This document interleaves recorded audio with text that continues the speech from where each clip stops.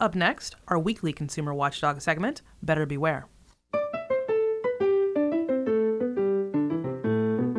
Welcome to Better Beware. Here's your Consumer Watchdog from WFHB Community Radio with the latest information and helpful hints designed to keep your head out of the clouds, your feet on the ground, and your money in your pocket. Aloe vera? No, that's not a Cockney meeting his girlfriend. Aloe vera, more formally Aloe barbadensis, is a medicinal plant. It's a succulent, and it grows best in hot climates.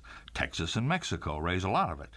Its juices have been used for thousands of years to soothe burns and skin problems. 6,000-year-old carvings show the plant, and the ancient Egyptians called it the plant of immortality and chucked some in when they buried a pharaoh.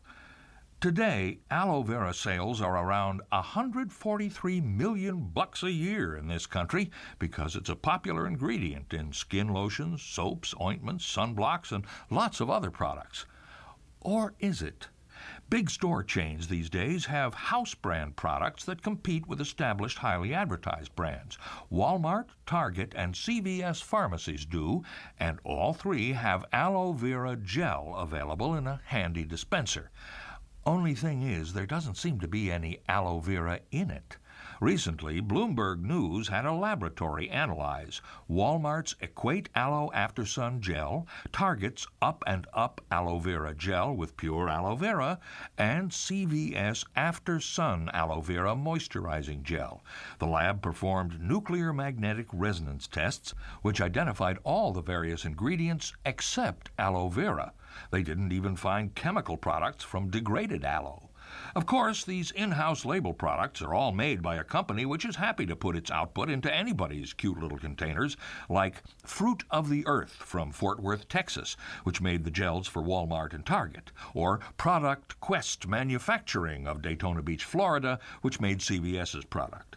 Naturally, since the story broke, lawyers have been arising out of the goo like Night of the Living Dead and advancing from all sides.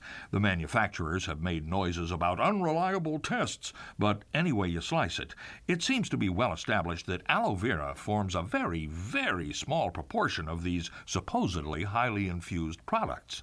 It's worth noting that aloe vera powder goes for about $109 a pound these days, because it takes about 400 pounds of aloe vera leaves to make one.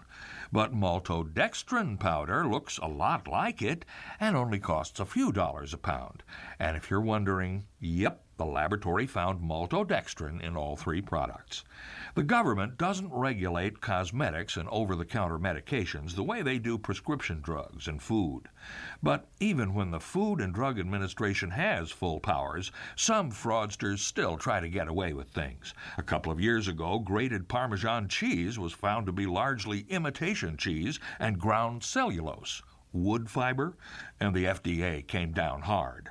The company that made it for national distribution, Castle Cheese, is bankrupt.